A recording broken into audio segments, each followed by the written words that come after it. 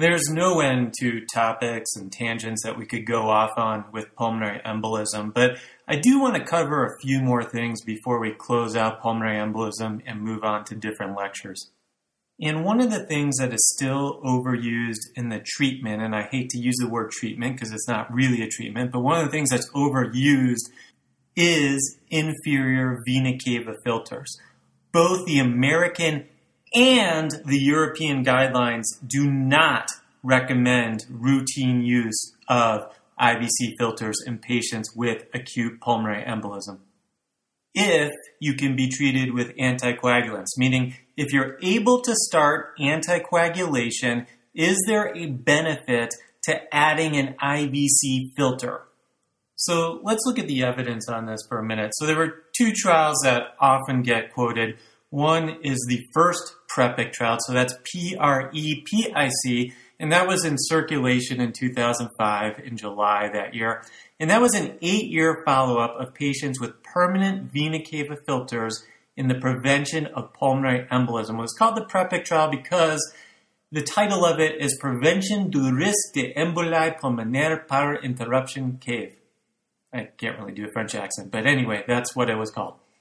So at 8 years, they looked at these patients, and did it help survival? Actually, it had no effect on survival if you put in one of these permanent IVC filters in this randomized trial. So the thing they also looked at is deep vein thrombosis, and probably not surprising if you put in a foreign thing like an IVC filter, it actually increased the DVT rate. Now, it should be noted that the number of pulmonary embolisms actually did decrease in those that got the IVC filter. But again, just because you got the filter and decreased the rate of pulmonary embolisms, it did not improve survival. Okay, and then we flash forward nearly exactly a decade later to the Journal of American Medical Association in 2015 when PREPIC 2 was published. And PREPIC is P-R-E-P-I-C, once again, just spelling it out for you. And this was a multi-center randomized trial. And this time, they were looking at retrievable vena cava filters. So you can remove these filters at 3 months. Now, let's be real about this. A lot of times, these filters do not get removed because there's poor communication from hospitalist to the outpatient doctor. The patient forgets to show up for an appointment. The patient doesn't want to go get another procedure. They no longer have insurance. They didn't have insurance to begin with, but because they were hospitalized, they got the procedure done. There's a million reasons as to why a retrievable IVC filter does not get retrieved. But this was the best of both worlds because it was a study condition. So the filter was retrieved at 3 months. And what did it show? Well, first of all, let me say that they tried a different population in this trial. They sought people that actually had increased risk for more venous thromboembolic disease. So they were really looking for a subpopulation of patients with an acute VTE in whom the risk of an early recurrence was so great that it seemed like placing a temporary IVC filter would make sense. So they were looking for people with additional risk factors, those that are over the age of 75, those with an active malignancy, right ventricular dysfunction. So again, they're looking at high-risk patients with a high risk of recurrence. And what they're looking at is whether adding a retrievable IVC filter plus anticoagulation, or just using anticoagulation alone, not putting any filter in, had any benefit. And it didn't. And so when they looked at these hospitalized patients, they noted that the risk this time for pulmonary embolism was not decreased. A recurrent pulmonary embolism, I should say, was not decreased. In fact, it looked like there was actually a bit more recurrent pulmonary embolism in those that got the filter than those that did not get the filter and were just anticoagulated, but it wasn't statistically significant. Anyway, the trial clearly did not support the use of using a retrievable IVC filter. if you were eligible for anticoagulation. Now, the question becomes, if you have a really severe PE, you got a hypotensive patient who still has a DVT or one of those DVTs that's flapping around sometimes when you see it, should you put a filter in that subset of acute PE patients who still can be anticoagulated, but have a severe PE and possibly more emboli could be fatal? And I'm not sure that answer exists at the moment. I mean, there are some registries that show there may be some benefit to an IVC filter in those with a massive PE, but I don't think it's a routine thing that we should be using in most pulmonary embolism patients. And it's one of those things that drives me a little nuts because clinically, I've had people who have been transferred to our hospital on anticoagulation who the requesting physician on transfer asked that we put in an IVC filter. Now, a bunch of these patients don't even have a DVT in their lower extremity. Either it broke off or it came from another area, such as the upper extremity. And I think it's nearly impossible at this point in history to justify putting in an IVC filter in someone who either no longer has a DVT in their lower extremity that can be anticoagulated, or somebody that has been doing fairly well with their pulmonary embolism who still has a DVT but can be anticoagulated.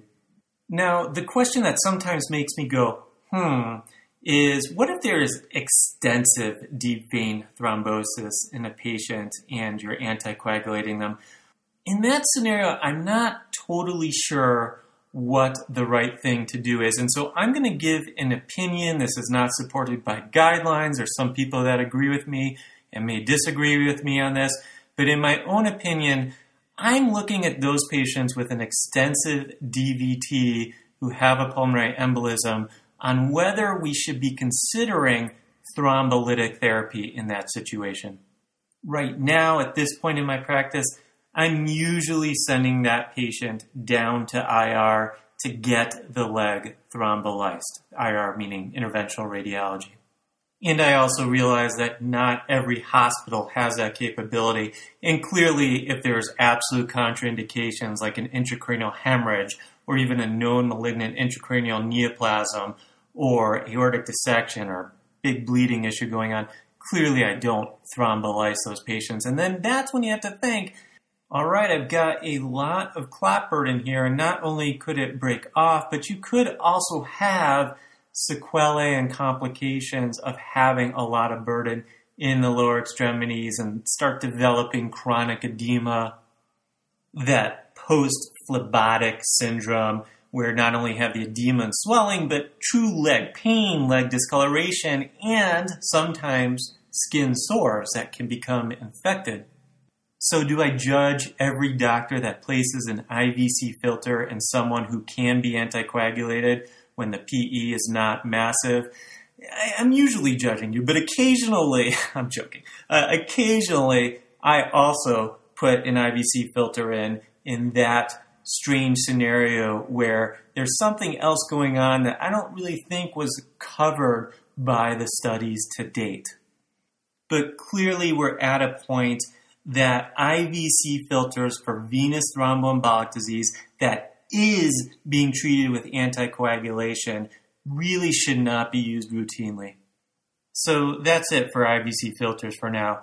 Moving on, one of the things about pulmonary embolisms is they can happen to the people you least expect, people that eat kale and meditate and even do Zumba 3 times a week. They take a long plane flight or have an ankle injury and boom, a DVT or a pulmonary embolism happens. And by the way, I still don't totally get what Zumba is. I've briefly watched a couple classes going on, and you can see into the dance studio in our gym from the lifting area, but you can only look for about 20 seconds where people think you're creepy. And so it's really easy to understand what aerobics and yoga is, but Zumba, a mystery to me.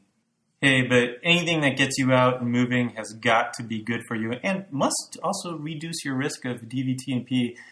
I was in Los Angeles last year, at the Gold's Gym. My sister lives out in LA and my parents have an apartment there. So whenever I go out and visit them, I go to the Gold's Gym. A lot of people go to LA and they have cultural experiences and eat well and do all these things. I just go to the sweatiest, grossest place. But anyway, there are super fit people there. And one of these super fit women was wearing a t-shirt that said, "I don't Zumba, I lift, bitch." And I thought that was pretty funny. Okay, what was I talking about? Oh yeah, people can get PEs and DVT no matter who they are. So obviously if there's a provoked event like an ankle fracture or plane flight or whatever, that's one thing. But what if it's unprovoked? And so clearly we know what to do if there's a second unprovoked VTE event, meaning that somebody comes in and it's their second time and they really didn't have a risk factor. In that situation, I don't think you can schedule a stop date for anticoagulation unless there's a good reason as to why you want to do that. You know, the patient does motocross or is going to be a high risk for bleeding because they fall a lot or whatever. But in your typical patient with a second unprovoked DVT or PE, I think you've got to do long-term, lifelong anticoagulation. If you've got active cancer and you have venous thromboembolic disease history, I think you've got to be on lifelong anticoagulation until the cancer is cured. And then in that case, obviously, it may be very reasonable to stop the anticoagulation. And, of course, it should be said that it may be reasonable to stop the anticoagulation because you think there's a really big bleeding risk, you know, big metastases to the head, having other bleeding from tumors. Okay, but the one place where I think I am probably still out on a limb, even though I think the guidelines agree with what I'm about to say, but I just don't see this in practice very much, is on the patient with their first time with either a DVT or a PE that was totally unprovoked. They show up in your clinic, they show up in your ER, they are on your hospice service, and they have a DVT and PE, and you can't figure out for the life of you why this happened.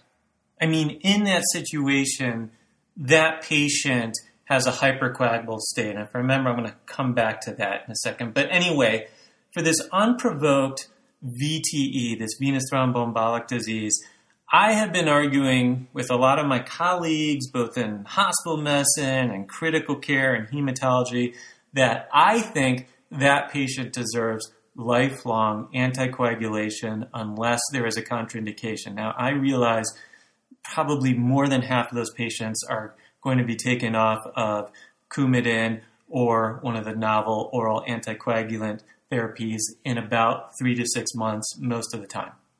Okay, so let me quote from the guidelines because I don't want to put words in their mouth. So they say in patients with a first unprovoked DVT or PE who have a low or moderate bleeding risk, we suggest extended anticoagulant therapy, meaning no scheduled stop date, instead of just anticoagulating them for 3 months. Okay, where the thing that gets a little bit difficult is when you have somebody who's a high bleeding risk. And in that situation, the guidelines say they recommend 3 months of anticoagulant therapy over extended therapy. And I can't disagree with that, meaning if somebody is falling all the time, yeah, you may just want to pull the anticoagulation and see what happens and see if there's a second event. But also there is data now that D-dimer level can be measured about a month after stopping anticoagulant therapy, and that can influence the decision to stop or extend anticoagulant therapy. And so sometimes I've done that. I have a small outpatient practice, mostly I'm a hospitalist, but I've had patients who obviously they really don't want to be on anticoagulation, but I'm nervous to pull them off anticoagulation because they didn't really have a great reason for their event. And so we usually agree, let's stop it, let's check a D-dimer. If the D-dimer is still high a month later and they don't have a reason why that is, like a mechanical valve or something like that, then often it's pretty easy to convince them that you're at higher risk for having another VTE event, and they don't want one of those either, so they'll often be willing to go back on anticoagulation. If the D-dimer is low, the risk is less. Okay, the other thing I wanted to mention was hypercoagulable disorder. So obviously these are really intensive things to study. In fact, I did 2 lectures on factor V Leiden if you go back into the history of this podcast. But on hypercoagulable disorders, if you've had an idiopathic DVT, meaning it just is unprovoked and comes out of nowhere, sure, I think getting a hypercoagulable panel in that situation is very reasonable. The only thing I would caution you is we keep adding things to the hypercoagulable panel because we keep learning of new hypercoagulable states. And so I think in 2016, we are far from understanding what all the hypercoagulable disorders are. So if you have an unprovoked DVT or PE, while you may get lucky and find a hypercoagulable state that helps explain why that happened, and don't give too much influence to some of these hypercoagulable states that really shouldn't be causing unprovoked DVT or PE in the most populations. But anyway, if it's negative and they don't have an obvious hypercoagulable state on your hypercoagulable panel, maybe in 2020 or 2030, we'll know the reason why that person had an unprovoked DVT or PE and what their underlying hypercoagulable problem is. But in my mind, an unprovoked DVT or PE is still a hypercoagulable state.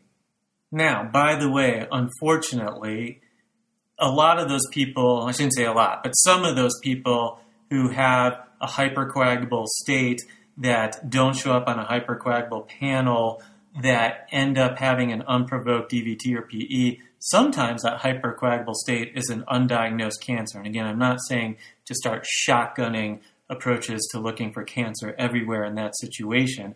But the fact is we're all going to have some patients who we didn't understand why they had a DVT or PE, and then 6 months later, a year later, we understand why because we diagnose them with pancreatic cancer or something awful like that.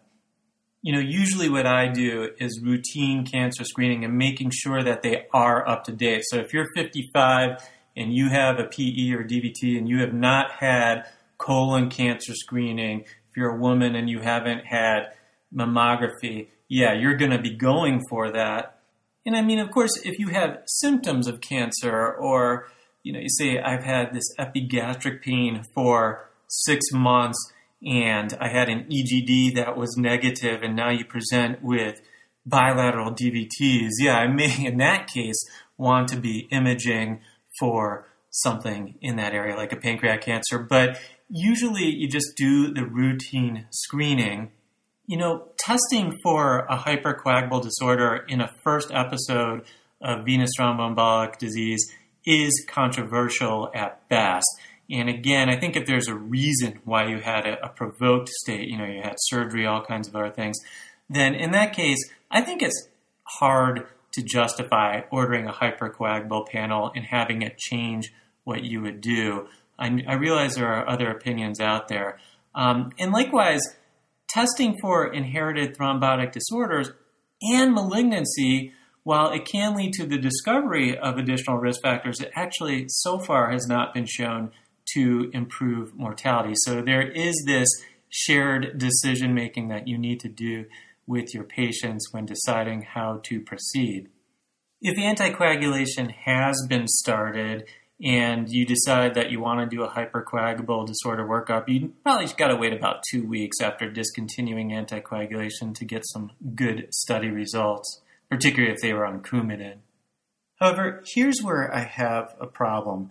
Ordering a hypercoagulable panel for every patient that comes in with a DVT and PE, I just simply disagree with, and I think most experts are in my corner on this. And I remember a couple years back, maybe it's been about 3 or 4 years now, where one of our hospital list directors, Dr. Andrew Ingram, was called by a surgeon at a prominent institution in Denver. And he was very upset with our standard of care in Colorado Springs because his hospitalists, no matter what, when there's a DVT or PE, order a hypercoagulable panel. And one of his patients was down in Colorado Springs who we diagnosed with DVT and PE that we thought was provoked. And he was very upset that that's not our standard of care and that we ought to really look at how we do things. And so our hospitalist director called me and he said, "Hey, I just want your opinion on this before I call the surgeon back and talk with him." And I said, absolutely, you should not be getting a hypercoagulable panel on every DVT and PE patient before you start anticoagulation. Not only is it an enormous waste of money, I mean, these hypercoagulable panels are not cheap. It matters how many tests are on your hypercoagulable panel, but it can be $2,000, $3,000. And when you're seeing a lot of DVT and PE, because there are a lot of DVT and PEs in this world, to start doing that on every patient not only wastes a tremendous amount of money, I think it increases anxieties because you find things that probably were not a factor into why this patient got a DVT or PE. Again, I'm talking about provoked venous thromboembolic disease where there was a reason for why they got this. And despite the fact that it costs a lot and it probably shouldn't change practice, it's probably the wrong time to be testing in the setting of acute thrombosis because your antithrombin can be lowered by acute thrombosis, as can protein C and S. Likewise, factor VIII can be an acute phase reactant. And so if there's inflammation associated with the DVT and a big swollen leg, then you can have an elevated level of that. And so it can throw you off, and it's just, in my opinion, not the time to be testing this routinely. I mean, in the majority of those patients, you're going to be anticoagulating the patient anyway. And if you really are that interested, and you're probably over-testing it, but if you're really that interested in doing a hypercoagulable workup, you can do it after they come off of the anticoagulation at a later date. And if your argument it's too late and they're too high risk to come off anticoagulation, well, then why does it matter whether you tested for a thrombophilia or a hypercoagulable state? Because in that situation, you're going to be keeping them on an anticoagulant no matter what. So why add the additional cost and worry about some genetic or acquired condition when it's really not going to add to anything clinically? But what happens in reality is sometimes we see our colleagues do things at one institution. Everybody says, well, they're a pretty smart person in most things, so we probably should mimic how they are practicing. But we got to really think through as to whether everything everybody does that is smart is a good thing. I know I do things where I have to change my practice because a colleague points it out and says, does that really make sense? And I say, no, just it's the way I've been doing it for 10 years, but now that you point it out, I agree with you. As long as your career is how long your learning process will be in the practice of medicine. So I guess the summary of this lecture is just because some people at the drop of a dime want to throw in an IVC filter or check really expensive labs, it doesn't always make sense. All right, well, thank you for listening to this hospital and internal medicine lecture. This is Dr. Gil Perrott, and I will catch you on the next round.